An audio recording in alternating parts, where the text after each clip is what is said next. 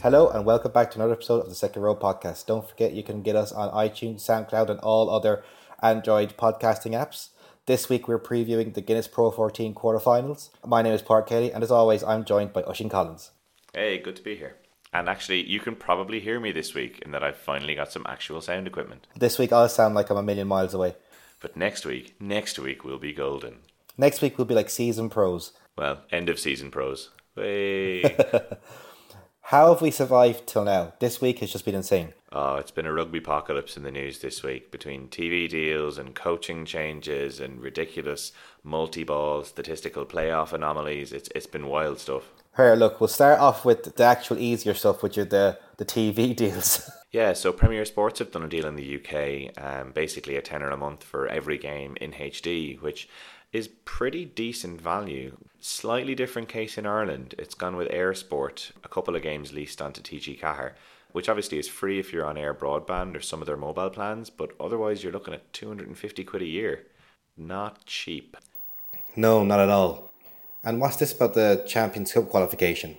Turns out that if Leinster do win the Champions Cup, and if all of the teams in the Challenge Cup semi-finals qualify for Europe via their home leagues, then Ulster get a get-out-of-jail-free card and they get a straight pass through to Europe next year. What is the series of events for that to actually happen, though? In order for this to happen, you need Leinster to win the Champions Cup.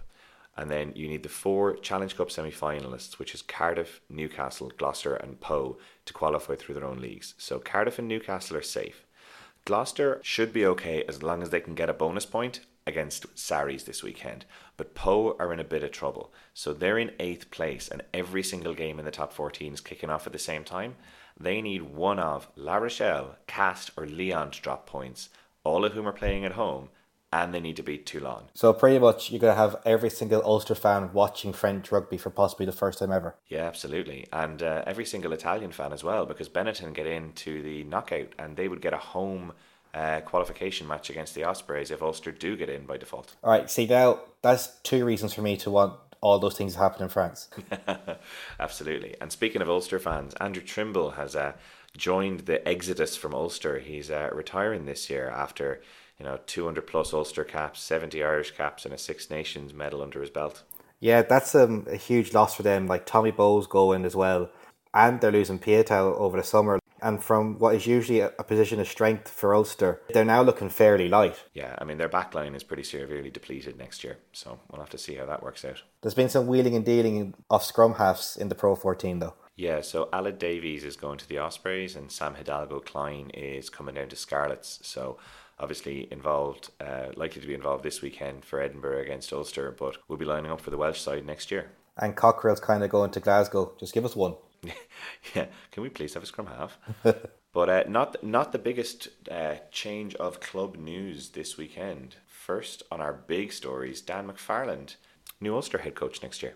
Yeah, that's coming from, well, according to Ulster, he starts January 19th. Which is madness. Oh, complete madness. But for me, that is a really good sign for Ulster.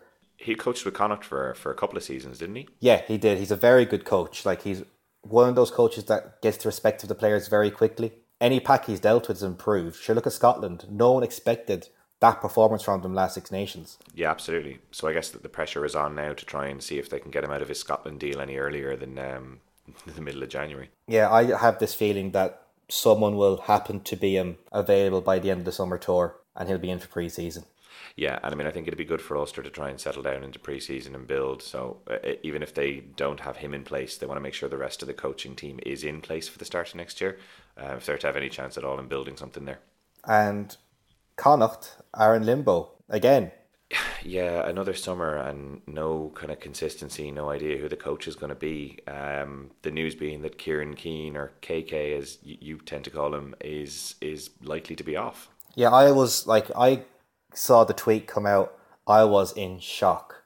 I knew there's been a feeling of unease behind the scenes, for want of a better term, but I was shocked that he wasn't given a second season. Well, I think part of it was, I know people are comparing his results to that of Pat Lam's in his first season, but the Connacht team that he inherited is a significantly different proposition to the Connacht team that Pat Lam inherited. I mean, they have a Pro 12 title in recent years, they have a squad of up-and-coming players, and he didn't make a lot of friends in his year in Connacht.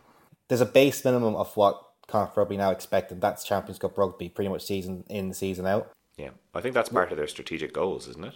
Yeah, there's a whole thing of grassroots to green shirts, growing players, growing the game across the provinces, like trying to get junior clubs into the AIL even. That's all under the remit of the Connacht coach under some degree.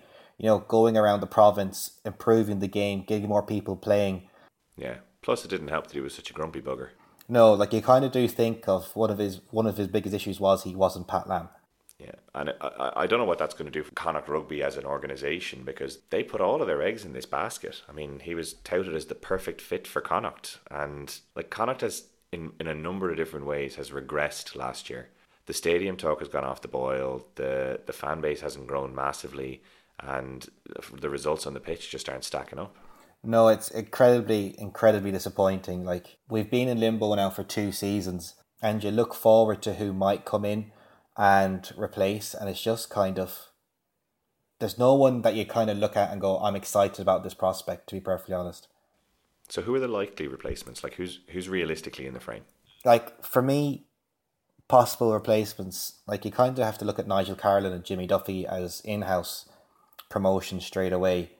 But Jimmy Duffy had the team when Pat was on the way out, and they didn't look great under him. And Carlin's been in charge of the backline that have, to be perfectly honest, have been faltering all season. Okay. Any kind of outside bets? I mean, I've heard there's one of the Highlanders' former high performance coaches, John Preston, who is available at the moment. And other than that, you're going to, the fantasy list like Ronan O'Gara, Bernard Jackman. You could always get Steve Tandy, I suppose. I thought you were going to say another name there. I was going to make you shut the hell up so quickly. Do you want me to do that name instead? No. His name is not allowed to be spoken as a possible by this podcast. We'll call him E. O'Sullivan. No, that's too obvious. Eddie O.S. The guy who's up the road. A local coach for local people. He's near to Limerick these days with that motorway.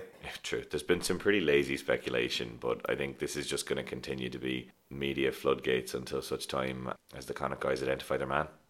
Yeah, I think until Connacht actually say anything, random name generator will be at full tilt. Absolutely. Well, that's enough speculation and news. Let's get into the rugby for the weekend. So we have some Pro14 Quarter Finals, or semi-final qualifiers, or playoff rounds, or whatever we're calling the final series this year. And Munster Edinburgh is first up on Saturday. You kind of have to think that Thomond will be packed out for this. So I'm hoping so. Ticket sales I haven't heard much about. But like, this is a quarter final. This is defining your season. You think Thomond would be full? Yeah, and I hope so. I mean, there's a concern from my side though, because right now, as far as I can see, Edinburgh are the better coached team. They're on better form, and they have nothing to lose. Cockerell is making all the right noises to the press. Yeah, like, I'm really impressed with Edinburgh this year. They've effectively exceeded expectations for this season already. And yeah, if Cockerell has the team going out to go like, lads, just give me a good 50. Give me the first 50 minutes full tilt. Yeah.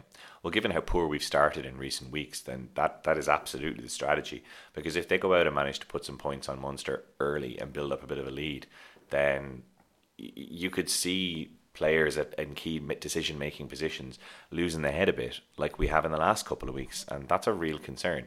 Like we've got 3 games left this year, so other than players who aren't eligible for selection, so Duncan Williams is missing due to return to play protocols, and John Ryan isn't back from the latest knock. But other than that, it's pretty much a full squad, barring the long-term injuries. Munster and Thomond. Munster should win. I hate to be that reductive about it. But your form to date, especially in the last couple of weeks, especially the first 40 minutes of matches, would worry me. Yeah. I mean, I'm expecting to see a full team from Munster, so kind of speculation. You'll see Simon Zebo probably play his last game in Thomond Park. Likely to be Keatley and Murray at halfback. And then I'd be expecting Peter O'Mahony, CJ, Jean Klein all playing in the pack, probably David Kilcoyne. That's a team that should beat Edinburgh, But like, Edinburgh as well have a very settled team. Like, these guys know each other inside and out. Kinghorn, Fife, Bennett, WP Nell, I'd say, will start. Bradbury, he's having a great season. Yeah, their back row's pretty settled. James Ritchie and John Hardy have been a bit interchangeable, as have Mata and Dupree. Probably the only big change in the back line is that Christine is likely to be coming back in from injury. I think he played last week, but he hadn't played a number of games prior to that. And if anything, that'll strengthen them up. The other thing is, like, Edinburgh have nothing to lose, whereas Munster are under a huge amount of pressure here. Having already bombed out of the European Champions Cup, they can't afford to drop out of the Pro 14 at this quarter-final stage. Like, it would be a poor season by Munster's own standards to achieve that. I do think no matter what happens this season, there will always be the asterisk on the season saying they changed coaches halfway through. Yeah, I mean, and I get that, but at the same time, they still need to finish with something with a bit more aplomb than getting booted out in a home quarter final, you know? Yeah. Now, we'll move on to the second quarter-final / semi-final qualifier, Scarlets versus the Cheetahs, and to be perfectly honest, this should be a brilliant match. Well, it should be a fun match. Like, I mean, both of these teams love playing attacking rugby. They've scored a ton of points this year. Like, the Cheetahs more than 600, and the Scarlets not far behind. So I'm wondering, are we going to see a kind of a real tight game because of the pressure, or if they're just going to go out there and throw the ball around? If you're the Scarlets, you tighten it up a small bit. You know, you stop Cheetahs from playing because it's the easiest way to beat them. You know, you kind of just bring it down, make it a bit more structured, hit to the corners, keep them pinned back in their own territory, and you give yourself the best chance against them. And for that reason, I think they will have taken the lesson from the Leinster game, and we'll see Reece Patchell back at fly half ahead of Dan Jones. I don't think they're going to go with that kind of looser, more free-flowing attack. I think Patchell will come in to control that game. As much as the more flary 10s are nice, sometimes you just need someone to just control the game. And it also puts Halfpenny back into his preferred position of fullback, which, you know, you're actually going to be defending the right spaces then, which I think is important. I don't think Cheetahs will be kicking much, though, to be perfectly honest. Well, that's the thing. So it depends who comes out as 10 for the Cheetahs. So last week we saw Johan Goosen in, and he is like a top quality player. He's played Northern Hemisphere rugby, and he knows what knockout games look like. And if it's him, I could actually see them playing a little bit more tactically and in a more controlled fashion. But like with the pace they have at that back three, you kind of just want them to get the ball out there as quickly as possible. Yeah, well, I mean, you had Blumenchies as your one to watch earlier in the season, and he's been a nailed-on starter for them all year. The guy is unbelievably quick, and he's got a brilliant step as well. So then it's down to which of their preposterously fast wingers do they pick. And I mean, I think Max Wane is probably the best of them for me, so he'll probably be on one wing, and then it's just who else they pick to partner him. And like their pack are no slouches either by any means. No, your man Oxeniche is a brilliant ball carrier at loose head, and he's not a lump around the park either. Like, he makes his tackles. And Kasim, who's been playing number 8 for them pretty much for the last 7 or 8 games in a row, like, they're settled as well. There's not a huge amount of rotation in that team. No, like, hopefully it's a game I get to see live, because I'll be on a stag over the weekend, so... Yeah, off to celebrate the single life that was for Mick Barrett. Tough. We salute you, Michael. We salute you.